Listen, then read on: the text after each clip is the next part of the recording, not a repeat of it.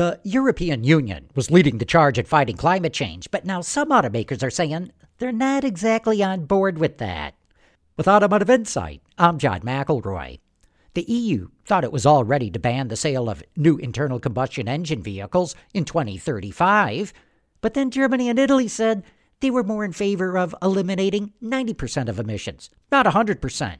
On top of that, the EU wants to make tailpipe emissions a lot tougher in 2025, what they call Euro 7. But now several automakers say that's going to cause plant closings, job losses, will cost billions, and they're against it. So far, the EU is not backing off. It still wants to make emission standards tougher and then ban ICE altogether.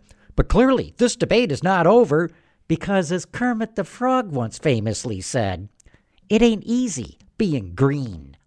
With Automotive Insight, I'm John McElroy, WWJ News Radio 950. Odyssey celebrates Mother's Day, brought to you by T-Mobile. You can count on T-Mobile to help you stay connected on America's largest 5G network.